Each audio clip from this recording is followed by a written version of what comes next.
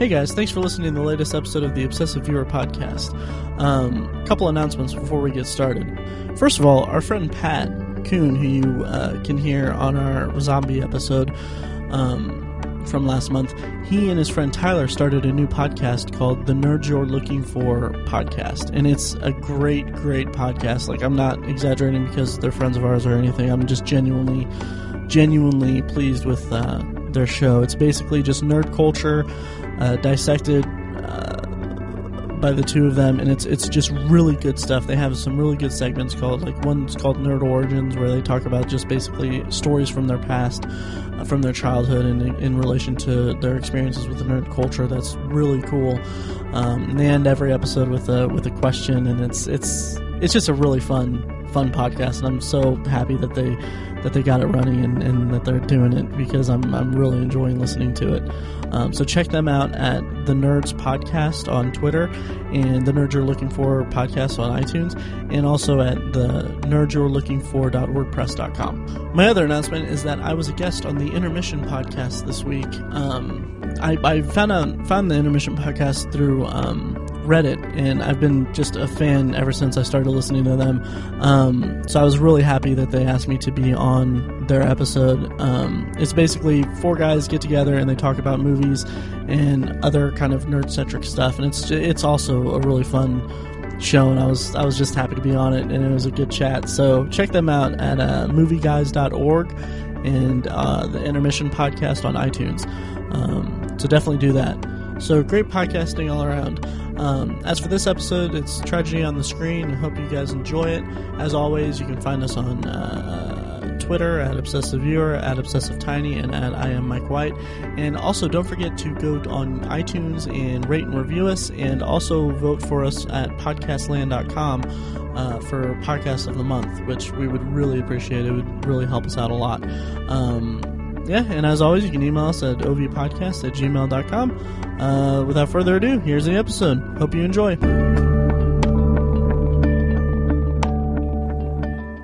Welcome to the latest episode of the Obsessive Viewer podcast, everyone. I'm your host, Matt, and with me today is Tiny and Mike. Say hi, guys.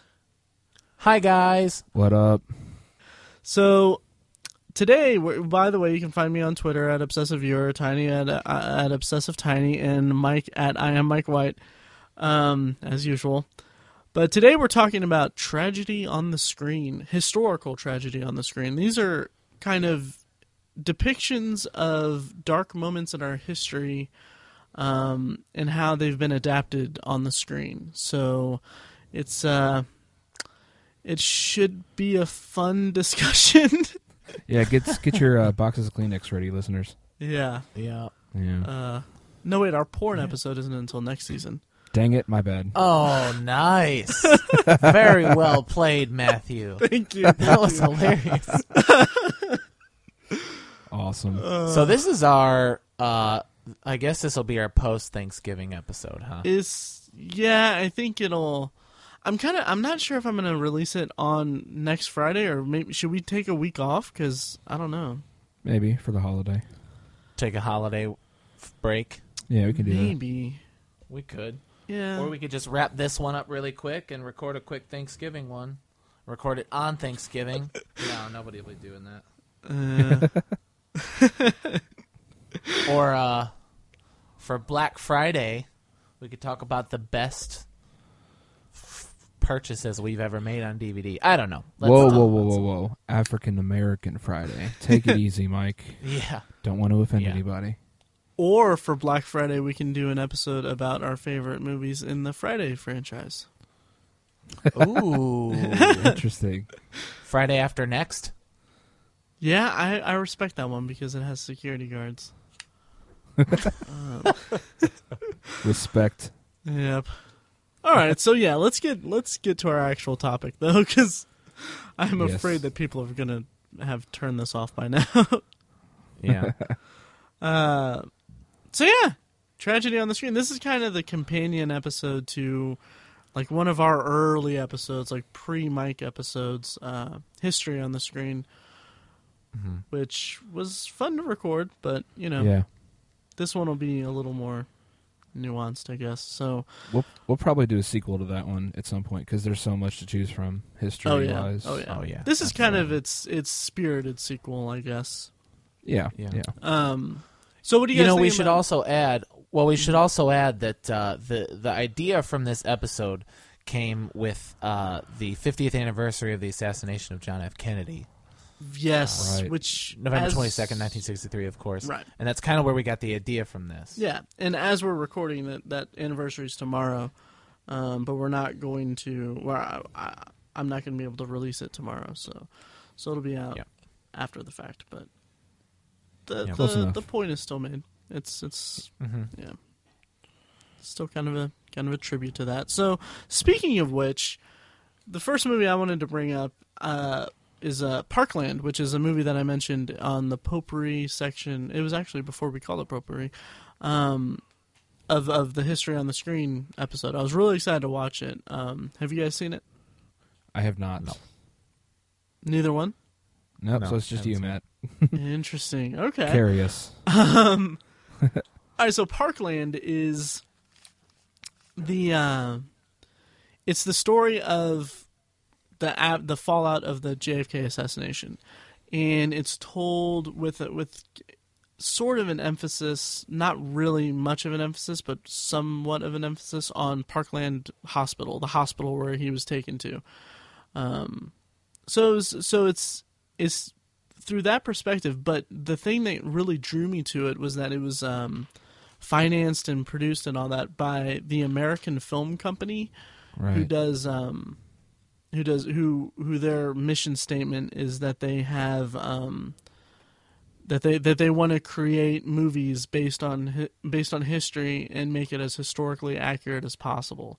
And this is their second movie, I believe, and their first one was The Conspirator, which wasn't that great. I liked it. I thought the acting was tremendous, and it was just an engaging enough story, but I just thought it was kind of missing something. It was missing the movie element of it. It felt a little too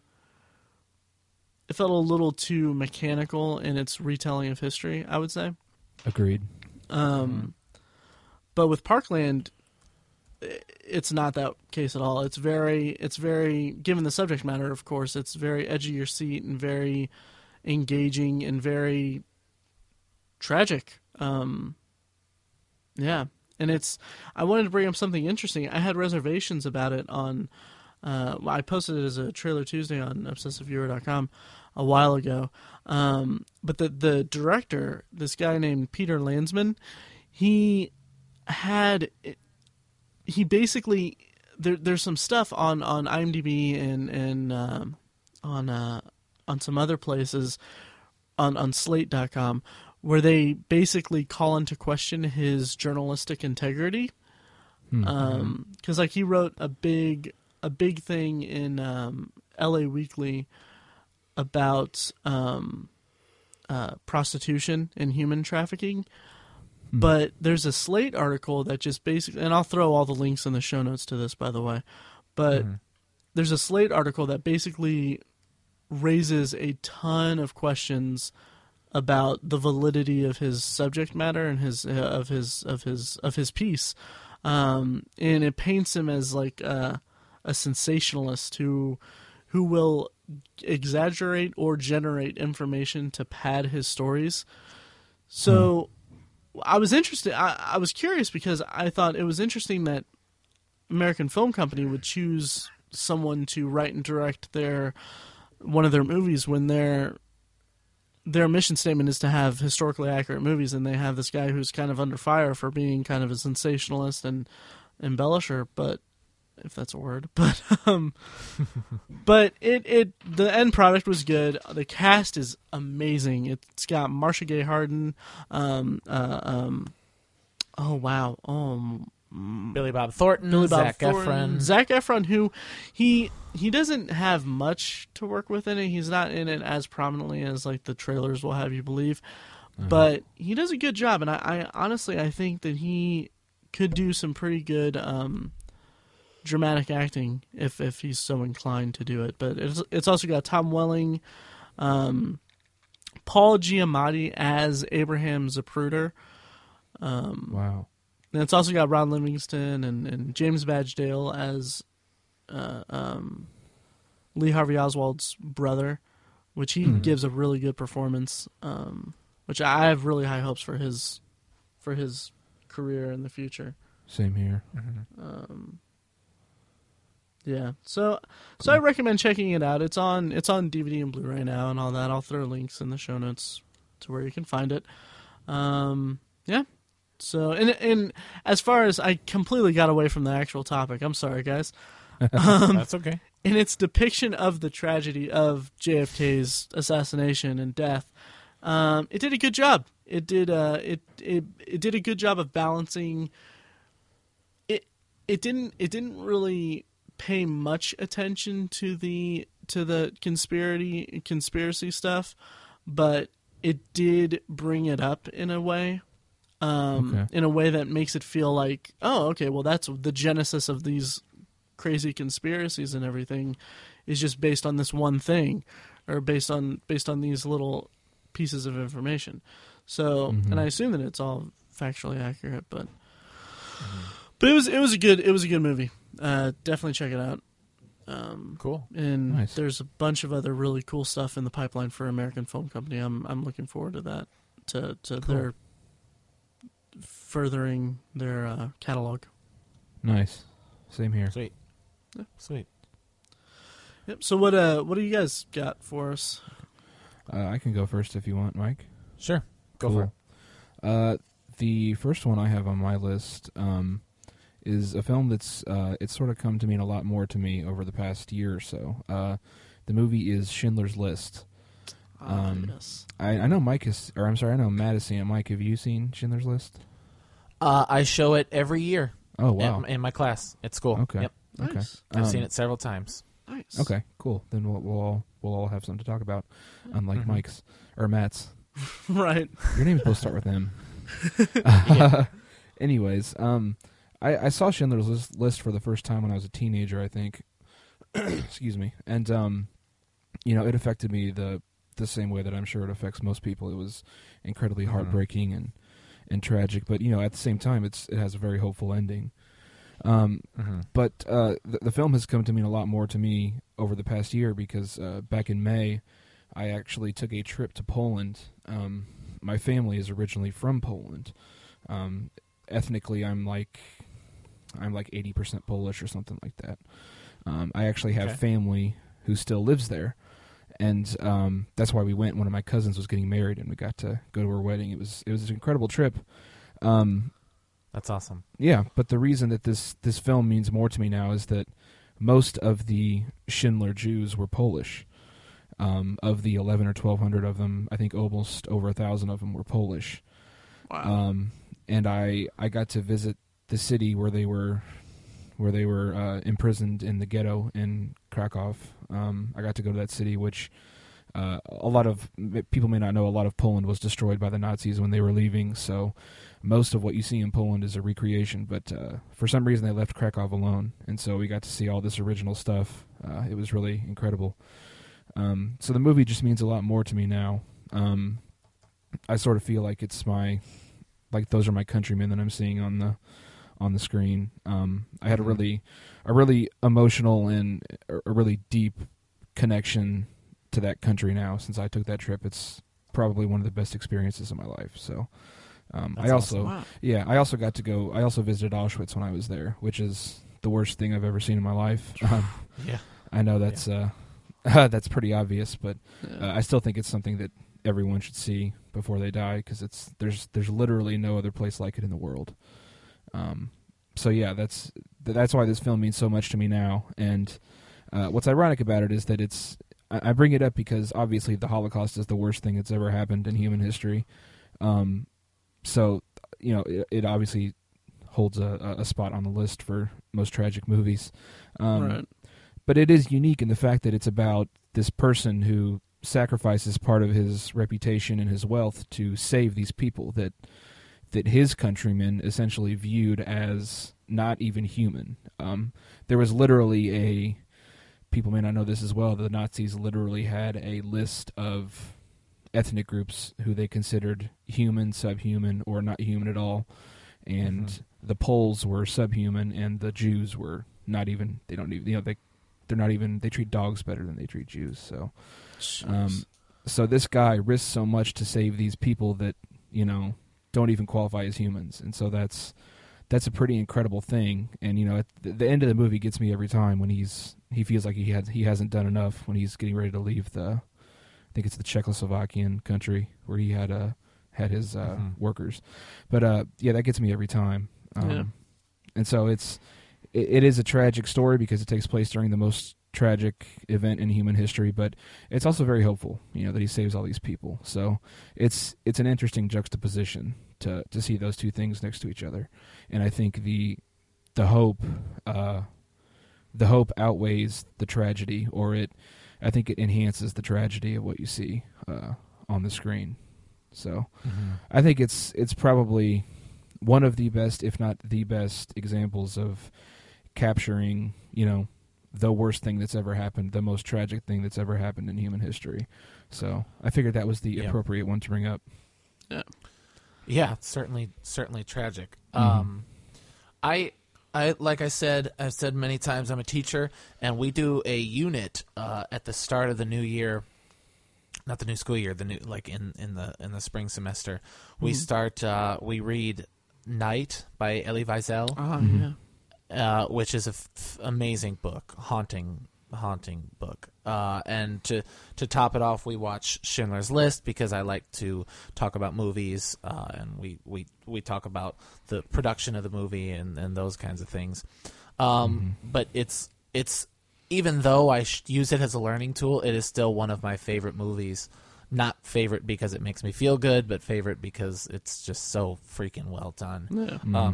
What I point to most often when people ask me why I like it a lot is the evolution of Oskar Schindler's character, and how Liam Neeson is so good in three specific scenes at showing this evolution of character. I point to three. At the very beginning of the movie, we can see that Oskar Schindler is probably not that great of a man for a couple reasons. He's a womanizer, clearly. He's a con man at times, and he's also part of the Nazi party. We see at the beginning he's wearing his Nazi pin. So to look at this guy, we know he's the star of the movie, but he's not a great guy for the first hour of the movie, right? Right. Yeah. And then there's the moment where they're sending the Jews off, and they are all in the train, and they're at the train station, and they're sweating and they're crying and they're trying to reach out at the bar, and they're all thirsty, and Schindler decides to get the hose and spray them. Right? Do you know what I'm talking about? Yep. And so he says spray, and Amon Gott, played by Ralph Fiennes fantastically, is there looking at him, and you can see that's the moment where they think something is off with Oscar. They're like, "What are you doing? You're just torturing them. You're giving them more hope." And you see the intensity in Liam Neeson, Oskar Schindler, getting this water in here. He's like, "No, more. We give them more. And just that, watching him switch to, I'm putting on a show for Gott, but I also want to help these people. And then, of course, the third one is at the end when he's speaking in front of the Schindler Jews that he saved. He is all good, and when Itzhak Stern says it is a total good, the list is a total good. I love those three scenes, those three parts in the movie. It really makes the movie for me. Absolutely. Yeah, good analysis. Yeah. Yeah, totally. And you mentioned Ralph Fiennes. He was perfect as, playing Amon Goethe, he was a perfect personification of, the Nazi philosophy, if you will. Because he was, there's the classic argument that all these guys were just doing their job. They were just following orders. That's the classic argument. But he was not that. He embraced embraced that prejudice, which prejudice is not the right word. He embraced that evil, and I think that was a good him versus Oskar Schindler. The juxtaposition of those two characters is again a great part of the film. There's the scenes where he and Oscar are talking, and he gives him the line, "I pardon you," right? And the little boy that is working for Gut is like not doing something he wants him to do, and he pardons him. But as the little boy is walking away, he like the rage inside him is building up so much he can't help but punish this boy, and he ends up shooting him. Is one of the most haunting scenes in the movie for me. Absolutely. Oh, and also, I'm sorry, I've seen the movie so many times and I love it. When they're building the house at one of the factories, I guess you could call it. They're building the house, and the woman comes up and says that the plans are all wrong, and we need to scrap it and build it up and whatever. You know what I'm talking about? Yeah. Right, and she shoots him, or he shoots her dead, and even though she's right. Even though she's right, shoots her dead and says nobody will talk to me that way. And then as he's walking away, like just kind of a throwaway line, and it just cuts right after he says, "Tear it down, do as she says," and then it goes. Yep. Yeah. Just awesome. Yeah. So fantastic. So well done. Absolutely. I need to watch it again. I haven't watched. I've seen it once, all the way through once. Wow. Yeah, and. It's a long movie and everything, but I mean, it's the word I would use to describe it is emotionally draining for me. Oh yeah. And just like at the end, like I remember it was one of those movies where I just had like such a strong emotional reaction when I saw it. Like the end scene with the stones was just it tore me apart. But I just need to watch it again. But it was a movie for me. It was a movie for me that started what I like to call my stack, which is a stack of movies and Blu-rays that I have purchased but have yet to watch. Now that doesn't mean I haven't seen them. It's just I haven't watched the copy that I spent money to own. You understand?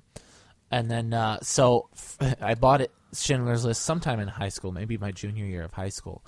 And I ended up watching it eventually, but it is what started the stack. Like, I would buy a movie and then be like, well, I can't watch this because I'm supposed to watch Schindler's List, but I don't really want to watch either, so I'm going to watch something else. And then I'd buy a new movie and a new movie and a new movie, and it got to where I had, 9 movies that had just stuck in my collection for a while. And I said, okay, I am going to watch Schindler's List for the first time since high school. I might have watched it sometime in college. But ever since, I show it multiple times every school year for each one of my classes. Nice. So, I mean, if you put it all together, I've probably seen it 20 times by now. Jeez. Yeah, Matt, you mentioned the part at the end where they're placing the stones on Oskar Schindler's grave. That scene means even more to me now, since I don't want to go on a big tirade here again like I did earlier. But by all means, go ahead. Okay. When I visited Auschwitz, that camp apparently it was broken into so many different small sub-camps, but there's the main Auschwitz one, and there's Birkenau, which is where the huge sprawling barracks was. And inside Birkenau, where the gates are that are depicted in the movie Schindler's List, there's railroad tracks that go inside the camp, because that's how they transported the Jews to this camp. And they would transport them in actual cattle cars. They were cars for trains that were designed for shipping cattle. And they have one of the original cars on the tracks inside the camp. They're just empty tracks other than that. And I cannot illustrate to you the scale of this camp, by the way. I'm not exaggerating. From the front gates to the back where the crematoriums were is over a mile. Literally, that's how big this thing is. And there's this one cattle car there, and as you get closer to it, you realize that it is covered in stones, because that is part of Jewish custom. It's a sign of respect to place a stone on the car and on some kind of memorial. Which is essentially what this car is. I think when the camp was liberated by the Russian army, this car was found full of bodies, because the Germans literally just took off. Like, they didn't do anything with the Jews who were there. They just left. They just didn't care. And so I think they left these Jews locked inside this cattle car, and they were all dead. And as soon as I saw that cattle car, I placed a stone on it, and that was just, I just lost it, man. I broke down. That was probably one of the strongest emotional reactions I've ever had in my life, and it's just something. It's really something to see. And I love the way that Steven Spielberg made that such an event at the end of that film, that sign of respect at the end, because that, again, like I said, that part means so much more to me now, having experienced something like it in real life. So right, yeah. And I remember when you showed me the pictures from your trip, I was just like, man, I could barely process the information you were giving me. Mm-hmm. And I couldn't imagine being there and seeing it in person. Yeah. I mean, you can't process. I've watched the Oprah special with Elie Wiesel, and she is at a loss for words. Really? You know, someone as eloquent and articulate as Oprah, like, clearly, and I don't mean when she says there are no words, because that's clearly she doesn't know what to say. Right. But, like, you can clearly see her struggle to come up with the words to even say. I can't imagine being in there. I'm envious in a way that you've been that close to history, but not so because it's so tragic. You know what I mean? Yeah, it's something everyone should see. The worst part was the human hair. It is because all of that stuff. Yeah, all of the camp is just absolutely awful. But of everything you see, the worst thing, there's a room you walk into, and it's a glass enclosure, and it's about 40 yards long, 10 yards deep, and about 20 feet high, and it has 9 tons of human hair inside of it. Mm-hmm. It is the most horrible thing I've ever seen in my life. It's horrible. And you can't they thought they could sell.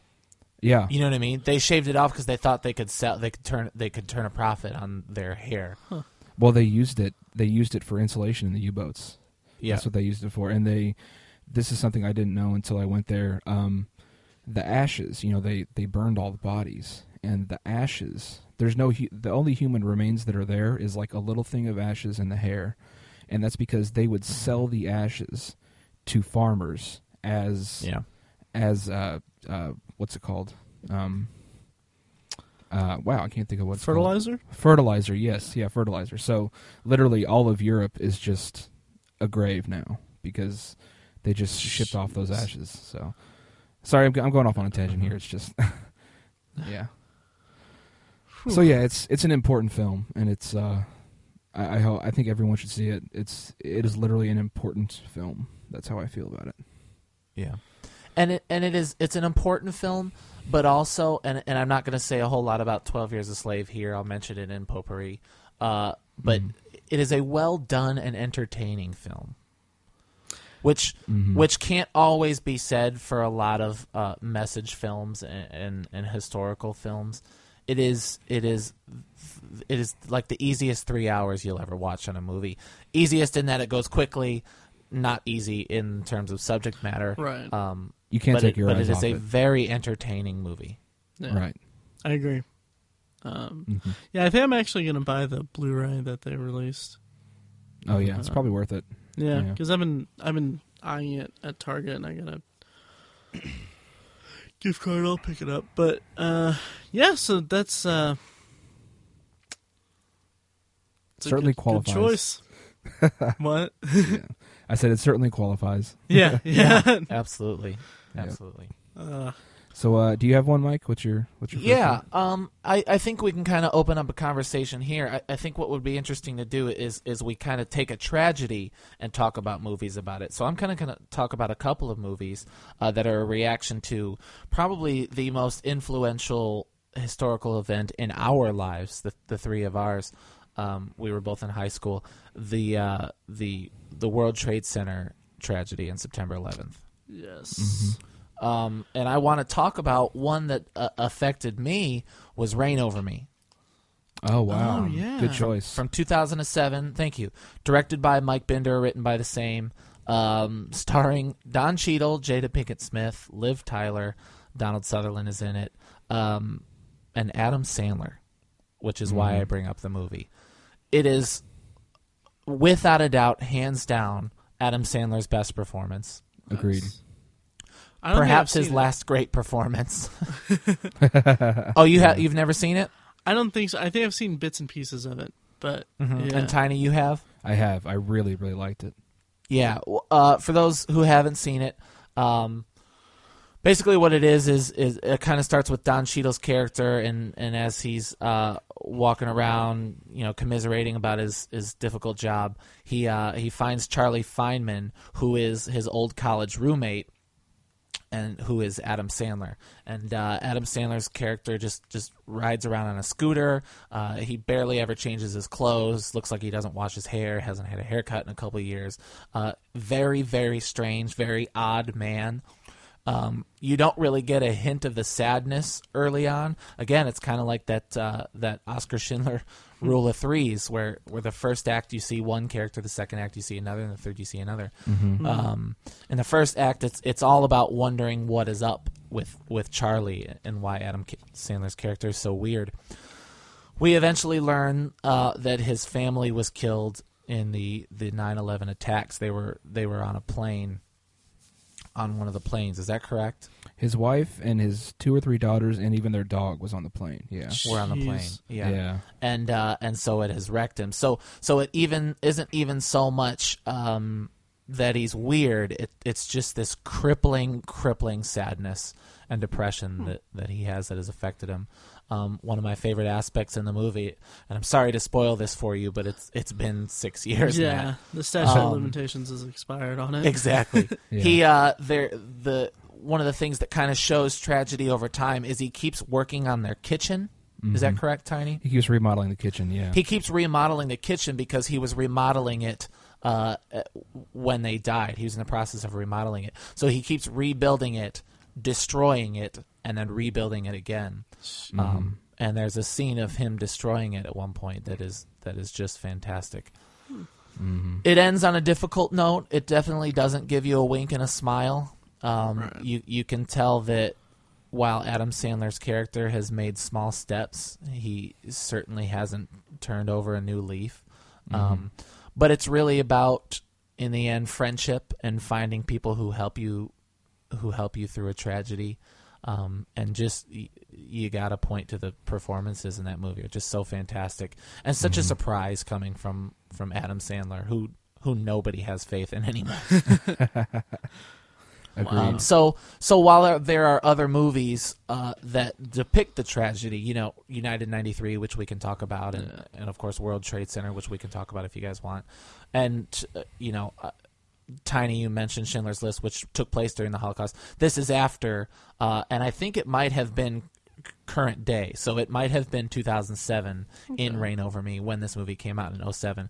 But it is more of a reaction to that, which I appreciated, because 6 years later we were still talking about it and still reeling from it, and we still are today, and we probably will still be for several years after that. But it was interesting to see what happens to the people who were directly involved, because everybody's got a story, but not everybody has the stories like Adam Sandler's character. Yeah, that's a great choice. Yeah, Thank you. I actually do think I've seen it. But it's been a while, so I'll have to check it out again. But yeah, it reminds me vaguely of you're talking about characters that have been traumatized by 9/11, yes, and stuff like that. But what'd you guys think of Extremely Loud and Incredibly Close? I never saw it. Really? Oh yeah, that was a decent film as well. It wasn't too much of the film rested on the shoulders of an 11-year-old kid. Yeah, which not to say he was actually pretty good. I give him a lot of credit. He was good, but that's a tough guide through that subject. Yeah, but it was a very touching film, and it was similar to Reign Over Me in that it was a reaction to a loss during 9/11. Right. and how it sort of paused the development of this kid in a way. So it was an I assume that isn't it based on a book? I think. Yeah, it's based on a book. It's not. Yeah. It's not a true story or anything, but okay. I assume the book is better. I assume so too. Like when I watched it, it was actually the first movie I watched this year. Not that matters to anything, but when I watched it, like when I finished it, I was like, this would have made a really incredible newspaper article if it was real for like the year or 2 year anniversary of 9/11. Yeah. But as a movie, it kind of came across as a little, not necessarily preachy, but kind of messagey and not even really messagey. It's just more sentimental, overly sentimental. That's what I'm looking for. There you go. Yeah. And I thought as a concept it was really good, and it was the performances were good too, but ultimately kind of, I don't know, a little bit forgettable. It kind of took the slogan that we all adopted as a nation after 9/11, the never forget thing. Yeah. Yeah. It kind of took that. It took that slogan and kind of beat you over the head with it a little bit. Right. That's sort of how I felt about it. But again, that's a tough subject to write about. It's probably tough to capture. I like the idea of using a child's perspective for that tragedy, because God knows there were tens of thousands of kids who lost someone in that. Sure. So that I like that idea, but I think the film maybe just kind of got away from it a little bit. So, but it is worth a watch, I think. Yeah. Yeah. Definitely. Yeah. Yeah. What's next? Did you guys see World Trade Center? Oh yes, I saw it in the theater actually. Oh yeah. Yeah, and it was. I mean, I liked it, but I get I think that World Trade Center and United 93 kind of came out very close to one another, and it was very soon after 9/11. 2006 for World Trade 2006. Center. Okay, yeah. Okay. And even that, I mean, that still feels a little too soon. Like we say, it's like 5 years, but it just seems like don't. It felt like, in the back of my mind, it felt like, and this may not have been the intention, but it felt like, okay, they're trying to cash in on this tragedy or whatever. They're not making a statement, which the movies weren't. I don't remember much of them, but I just remember having that. Like it could have been just completely not the intention of the movies, but I still had that in the back of my head. But how could you not? Yeah. You know what I mean? Yeah. I totally don't blame you for that. How could you not think that? Right. Coming out so soon, it's going to make money. People are going to go see it. Yep. So Right. I back you on that one. Right. Mm-hmm. I remember feeling that way about United 93. Mm-hmm. I've seen them both. Yeah. I own them both, actually. Really? Yeah, but I want to say I think World Trade Center is the better made movie. I mean, it is Oliver Stone. Yeah. I guess it's the one I remember better, which says something about the two movies. Interesting. I also like Michael Pena a lot. Yeah, I like him a lot too. I actually, I kind of disagree with you there. I actually think United 93 is the better movie. Really? I'm hit or miss on Oliver Stone. I don't think he's a bad director, but I don't think he's as great as people make him out to be. Yeah. And I don't know, for some reason World Trade Center didn't really do it for me as much as United 93, and I think part of the reason is because the whole story of United 93 was sort of lost. It was sort of lost in the whole shuffle of, 2,500 people were killed at the World Trade Center, so that's what people are primarily focusing on, but they kind of forget that there was this whole other plane that went down in Pennsylvania, and there was attack on the Pentagon and stuff like that. So that it was almost like experiencing the story for the first time with United 93, and that makes sense. And it was a little more action packed and in your face. Not to say that tragedy needs action or anything. It's just that it was more, there was more there to hold on to, in my opinion. And I prefer Paul Greengrass over Oliver Stone, actually. You I know, know I've a lot never of been a people- Bourne fan. Never, Really? never liked the Bourne movies. Yeah. I know a lot of people don't like the shaky cam stuff, but that doesn't bother Yeah. me. I actually like it. If memory serves, it's been a while since I watched United 93, but I feel like the shaky cam kind of worked for that. Yeah, Worked in that Oh favor. yeah, totally. it had Totally. it had a participatory effect to it. Yeah. Mm-hmm. Right. Yeah. Yeah. And yeah, so those are, I'll have to re-examine them, but I mean, in the years since those have been released, off the top of my head, I don't think that they've really tackled 9/11 directly in a movie, but they've there's been it's filtered into the plots of several movies, like we've discussed already, but one that Oh yeah, what was that one with Robert Pattinson? I was just about to bring that up. Yeah. Did you see that? It was called Remember No, I Me. didn't see it. I didn't Remember see it. Me. That's right. I haven't seen it Yeah. either. Apparently, I'm gonna spoil Remember Me. Apparently, everybody, but I guess Robert Pattinson plays this kind of burnout guy, this maybe thuggish guy, I don't know, who meets and falls in love with Emily DeRaven. I think it's Emily DeRaven, and her dad is like abusive and is just an a-hole, who's played by Chris Cooper. So my understanding of the movie is that it's Robert Pattinson trying to get the guy's approval and butting heads with him, but ultimately gaining his respect. So I guess the last scene of the movie is Robert Pattinson's like, okay, well, I'm starting my new job, and it's like he's dressed like in a suit and he's got his life together, all that stuff. He has his girlfriend loves him, all that stuff, and then like he hangs up the phone and you see. Yeah, you see, like, he pulls back to, like, reveal that he's in one of the towers, and then it ends with, like, the plane or whatever. I don't think it actually shows a plane crashing, but it ends with maybe a plane sound or something. I don't know, but it's revealed that his first day of work is on 9/11 at the World Trade Center. That I don't mean to crap on a piece of art and somebody's work, but that seems cashing in. Absolutely. Yeah. Right? And I can't really... They are using that for the dramatic, tragic twist, and that is unfortunate. Exactly. Right. And it was 9 years. It was released 9 years after 9/11.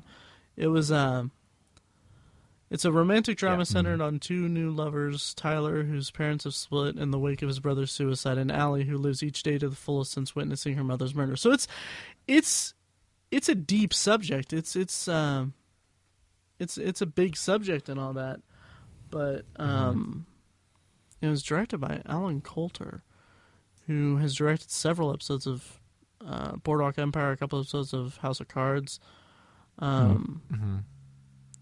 But it seems like it's a deep movie and all that, but like you said, just that ending just seems just really, really not okay. It's like they used the tragedy. Yeah. It was absolutely. like kind of like how you would use someone. They used the tragedy for their own benefit. Yeah, I agree.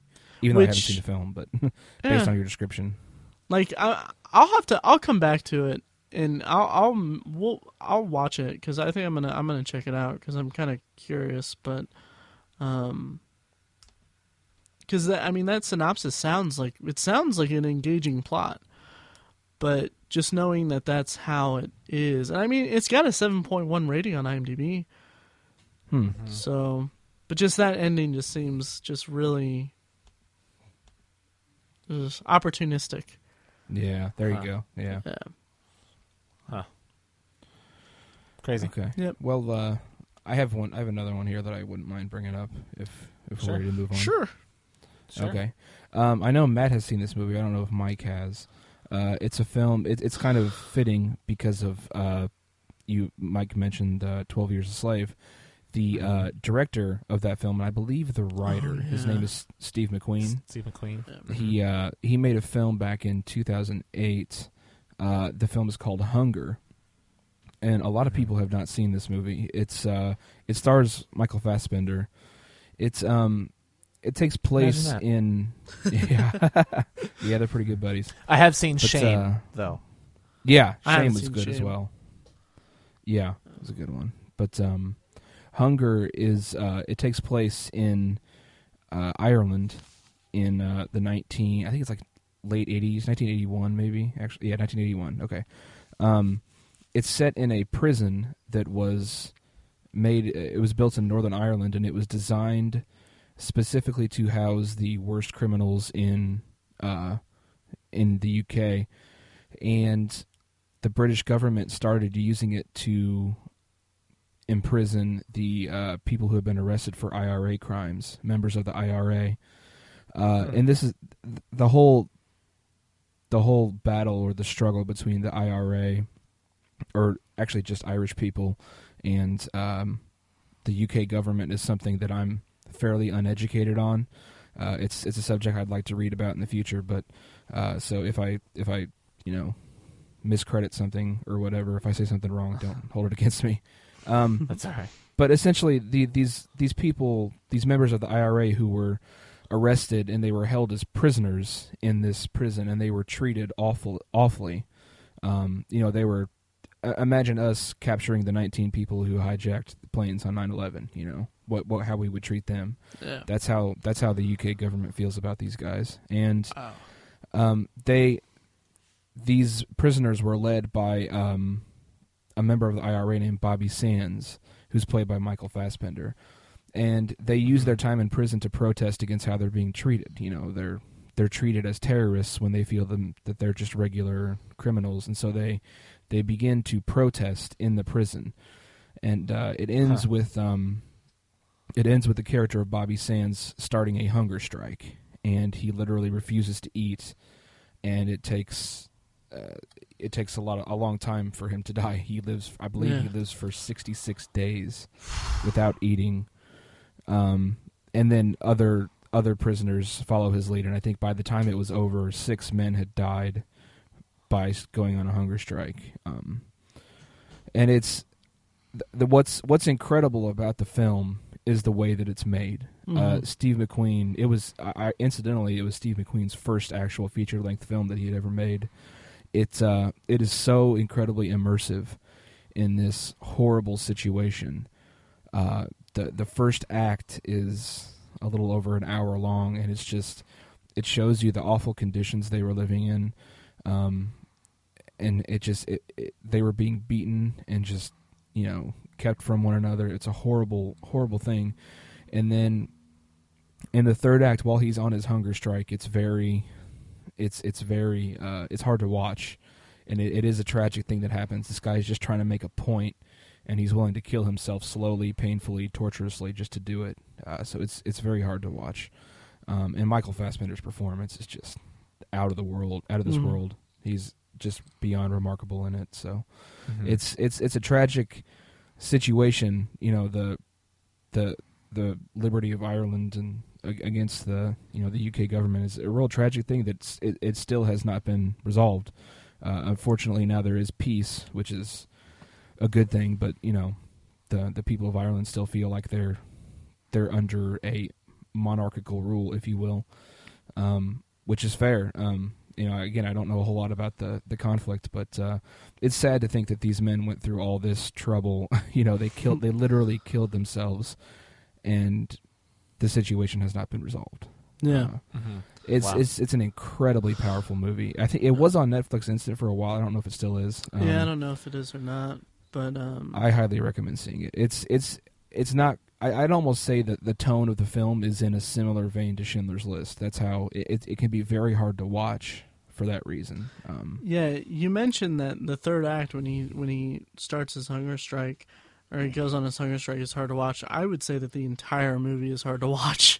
Yeah, because you credited Steve McQueen's filmmaking techniques and all that, which it's incredible. I mean, it's absolutely fantastic. The way that the sets are it's just so grotesque and he really shows just how horrible their conditions are and all that. And it is no longer streaming on Netflix here, at least here in the U.S., but Hulu Plus has it and Amazon Prime has it. Okay. the Criterion Collection released a Blu-ray of it, which I highly recommend. I have it. Nice. Yeah, for example, one of the protests, and obviously this is a true story if you didn't know. One of the protests that they did is they were locked in their cells for like 24 hours a day. They would go to the restroom and they would take their feces and just smear it on the wall. Yeah, that was one of their protests. That's how they protested, and they would refuse to eat, and it was just they would go to the restroom in the hallway, go to the restroom and throw it out in the hall for the guards to walk on. It's just an incredible. I would call it an incredible feat of human resistance that what these guys went through, and it is tragic to see it. Like I said, the conflict has yet to be resolved, but it's also an incredible piece of filmmaking. I highly recommend it if you haven't seen it. Fun fact, the guys that smeared their feces all over the walls can now be found at every bar in the world. Oh man. Gross. That's true though. Yeah. Yeah. Is it my turn or whose turn is it? I think we skipped one of your turns. Yeah, okay. we skipped somebody. That's okay. We're a family. Yeah, here. it's cool. It sucks because we're kind of running a little long, but I mean we still have some other stuff I want to talk about. But I wanted to bring up. No worries. Wait, we just named this one Part 1 just now. Yeah, pretty much. Yeah. Unfortunately too, because tragedy. But anyway, Fruitvale Station, Tiny. I can't remember if you saw it or not. I haven't, unfortunately. Okay, Mike, you've seen it. It is at least my number 3 movie of the year at this point. Yeah. Nice. I saw it as well, and I liked it. And then the more I think about it, I kind of I have a strange reaction to it. I guess there's actually a really good GQ article. I think it was GQ. That kind of calls into question the guy who directed it, his not intentions but his choices, because there's some scenes in the movie that he used artistic license for. Like there's a scene where this isn't a spoiler or anything, but the movie is about Oscar Grant, the guy that got shot by the police in the Bart tragedy thing from what year was that? That was 2008. 2008, yeah, New Year's Eve, 2008, 2009. Yeah, so it's basically the entire movie is the last 24 hours of his life, and it just follows him through. And it's a really eloquently made movie in that way. It's really cool to see that kind of progression, and then that sense of foreboding that comes with that kind of storytelling is really really effective. Because we all know what happens, and we just don't want it to happen because we get to know the guy. But the questions that's raised with it is that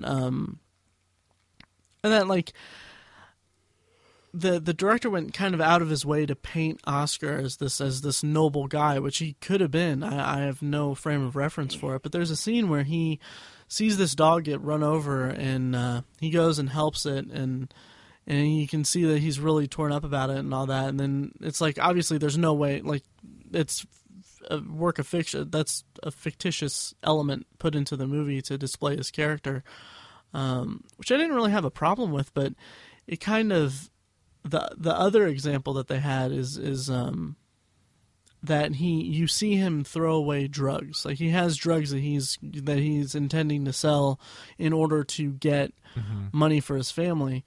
But you see, he throws it into the water in an act of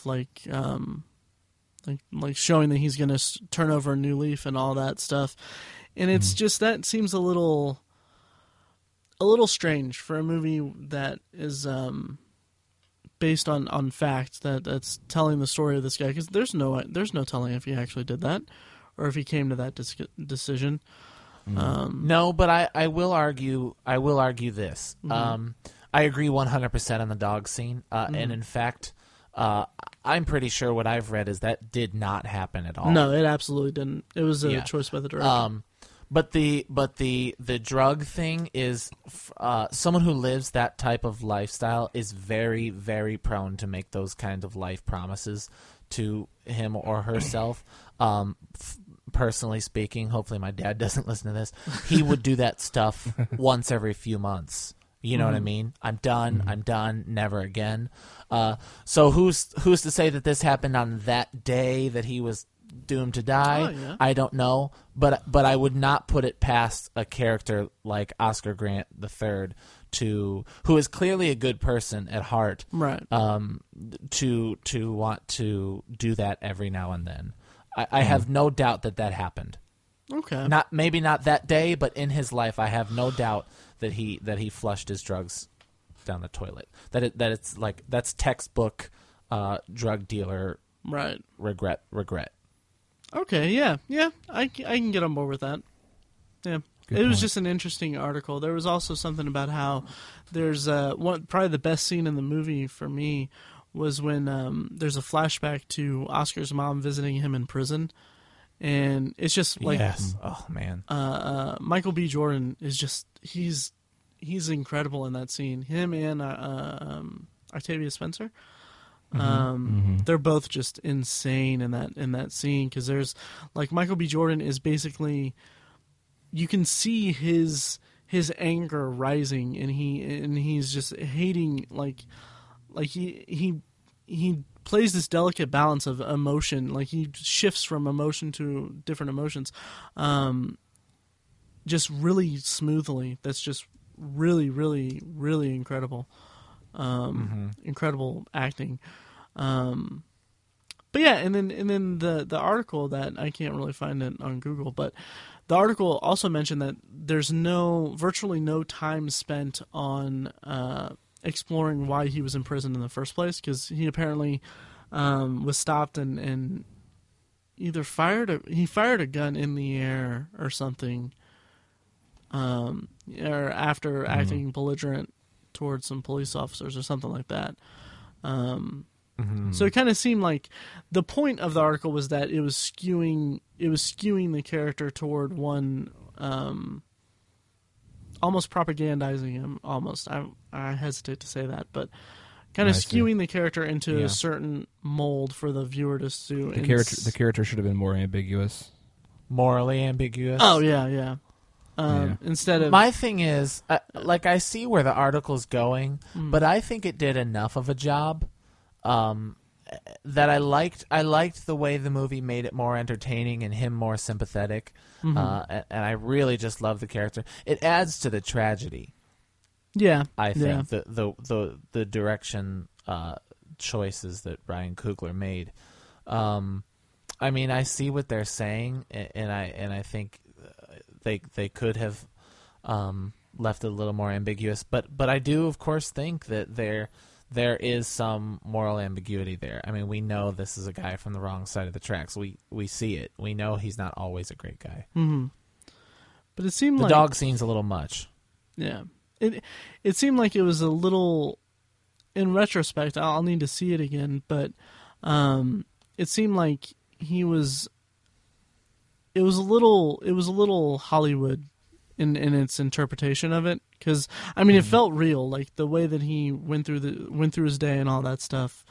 It felt real, but it also kind of was wrapped up in this whole big thing that was like very, very Hollywood message heavy kind of movie. Does that make sense? Sure. Yeah. But Right. I still enjoyed the movie quite a bit. Actually, a lot. It was and by the end, like you just. I mean, when they show what happened, when they show what happened, it's really heartbreaking, and it's it was really something. It was really good. Yeah, but it's tragic. If anything, see it for the performances of Michael B. Jordan and Octavia Spencer. Absolutely. Awesome. Which are both great, but it's interesting to hear opinions on that. Yeah. Cool. Okay, cool. anything else we want to bring up? I kind of wanted to touch on Pearl Harbor and Titanic, but we're at an hour. We should start pretty soon. So yeah, that's true. Well, yeah, I agree. I think come back for part 2. Yeah. Yeah. We made our listeners cry enough. Right. Yeah.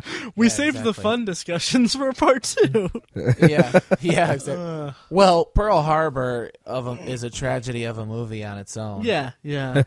For a different reason, yeah. Isn't it? You know, I will say, I'm kind of just siding with the majority there, but I remember liking Pearl Harbor when I saw it in high school. Oh, I don't want to get into this discussion because I happen to have a certain online journal that documented my life. And I remember when I saw it, I think my Is it a journal that's live? It is a journal that's live. But it I remember, I think the exact words I used in that, granted I was 15 at the time, was, it was hands down the best movie I've ever seen in my entire life. This is the greatest thing ever. Oh, no. Oh, to be a kid again. Yeah. Oh, yeah. That is too funny. Yeah. That is too funny. Well, I'm glad. Now, when you said, "Oh," I was like, "Oh, geez." I just embarrassed myself by saying I liked it. I haven't seen it. It came out in 2001. I haven't seen it since like 2002. So I will say it's been a long time. Yeah. But I do remember liking it. Yeah, I remember liking it that one time, and then eventually I kind of grew better opinions of movies. Yeah, we can bash it next time. Yeah, so we can come back for part 2. Yes. Date tentative. Yes. Yep. Well, we had a pretty good, I think, discussion on Tragedy on the Screen. We made the executive decision to call it part 1 about halfway through, so we'll look forward to part 2 of that. But, of course, we must move on to everybody's favorite part, Potpourri, where we talk about whatever we want to talk about that has to do with the screen. Things we're looking forward to, things we've seen, things we just must talk about. So I always like to throw it off to you guys. Tiny, what do you want to talk about? Okay, just to kind of lighten things up a little bit after what we just talked about. Yeah, that was a little depressing. Just a little bit, yeah. I'm going to go with something kind of fun that I watched recently. I watched the movie The Heat, starring Sandra Bullock and Melissa McCarthy, directed by Paul Feig. It was I actually really enjoyed it. I thought it was a really funny movie.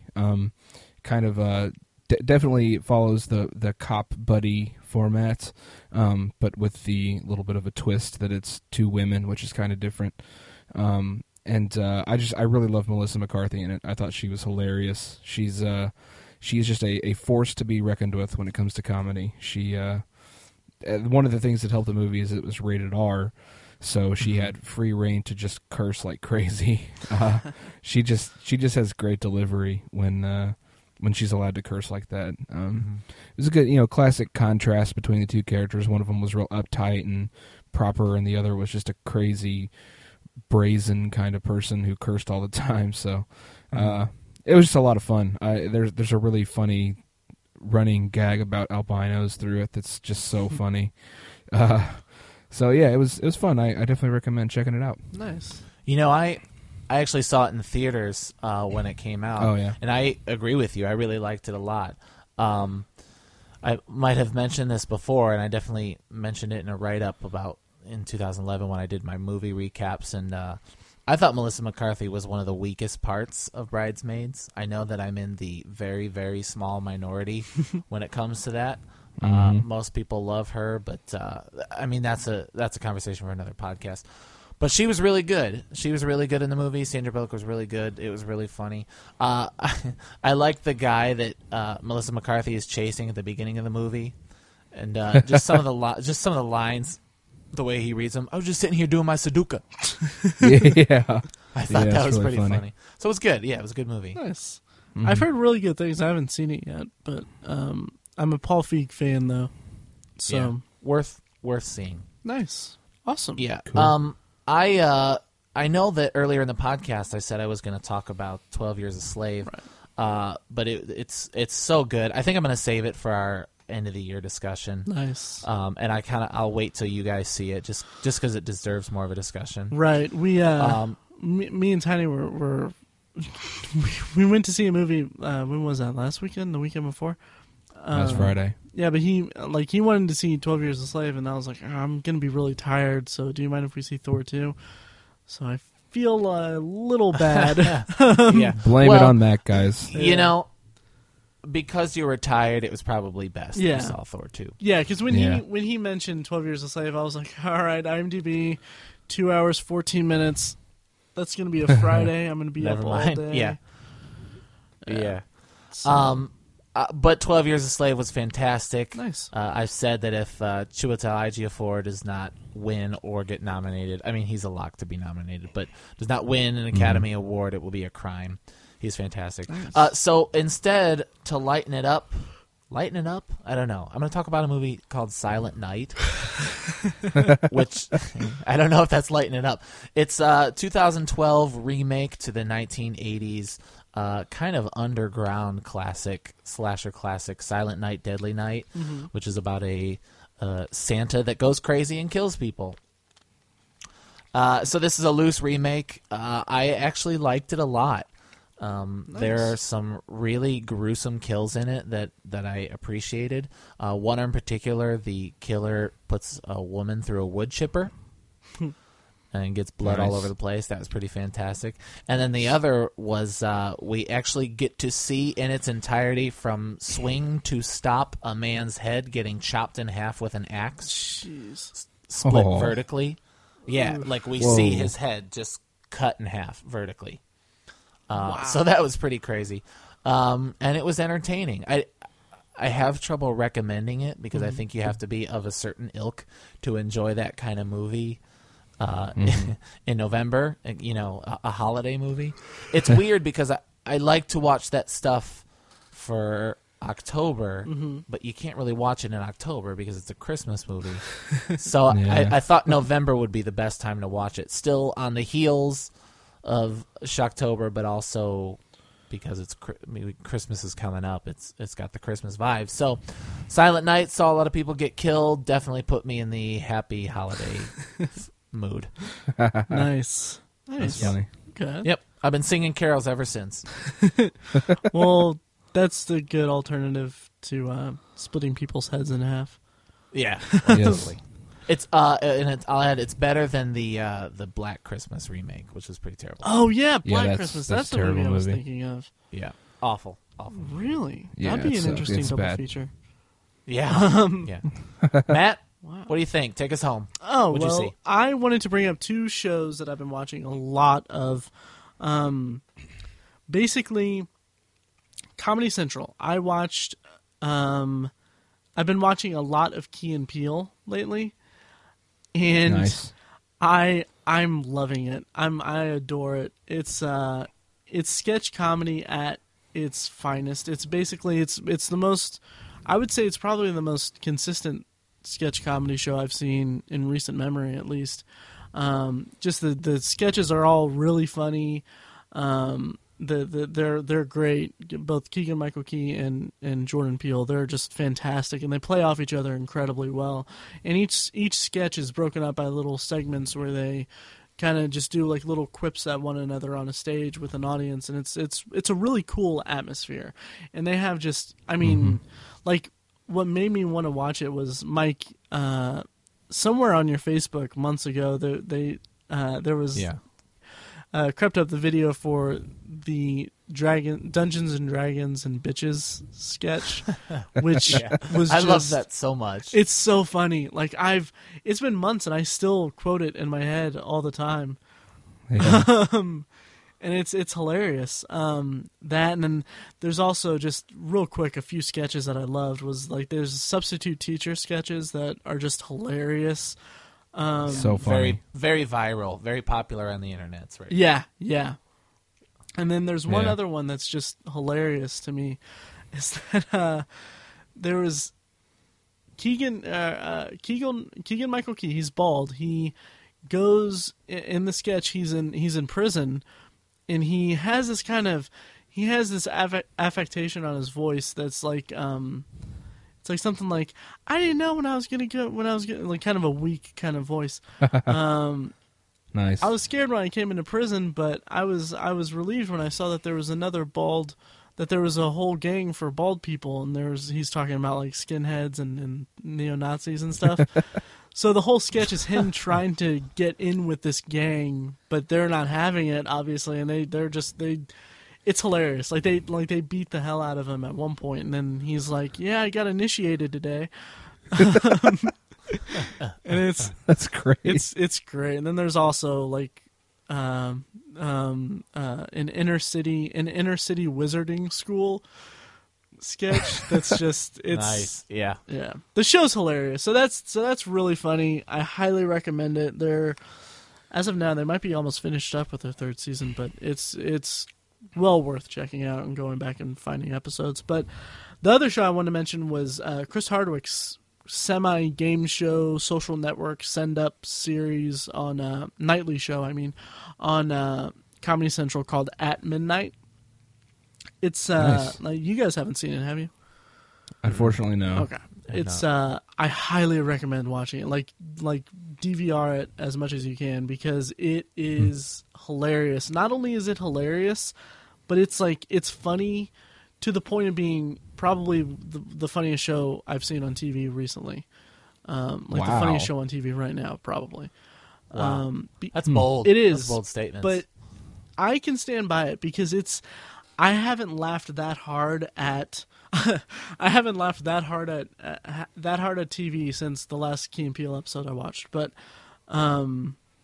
it's really funny. It's basically comedians are they have podiums and they're competing against each other, but the points are ultimately meaningless. But and Chris Hardwick is just giving them stuff to riff off of. He's giving them tweets, Craigslist postings. There were posts from cafemom.com, which is apparently some mother website or whatever, that was like very vulgar kind of stuff.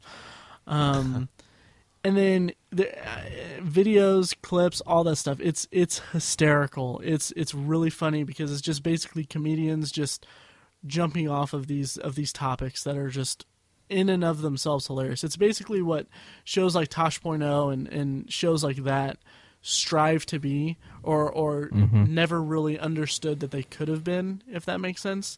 Because all they do is they just show the clips and all that and be done with it and say like funny things. But this makes it just work for the show in a way that I hadn't seen before, and it's really working in their favor. And of course, I love anything Chris Hardwick does. So it's really cool to see him do that. Awesome. Yeah. Cool. So it's good. Oh, and also they play a game occasionally that was from Reddit called "Make Me Cringe in 3 Words."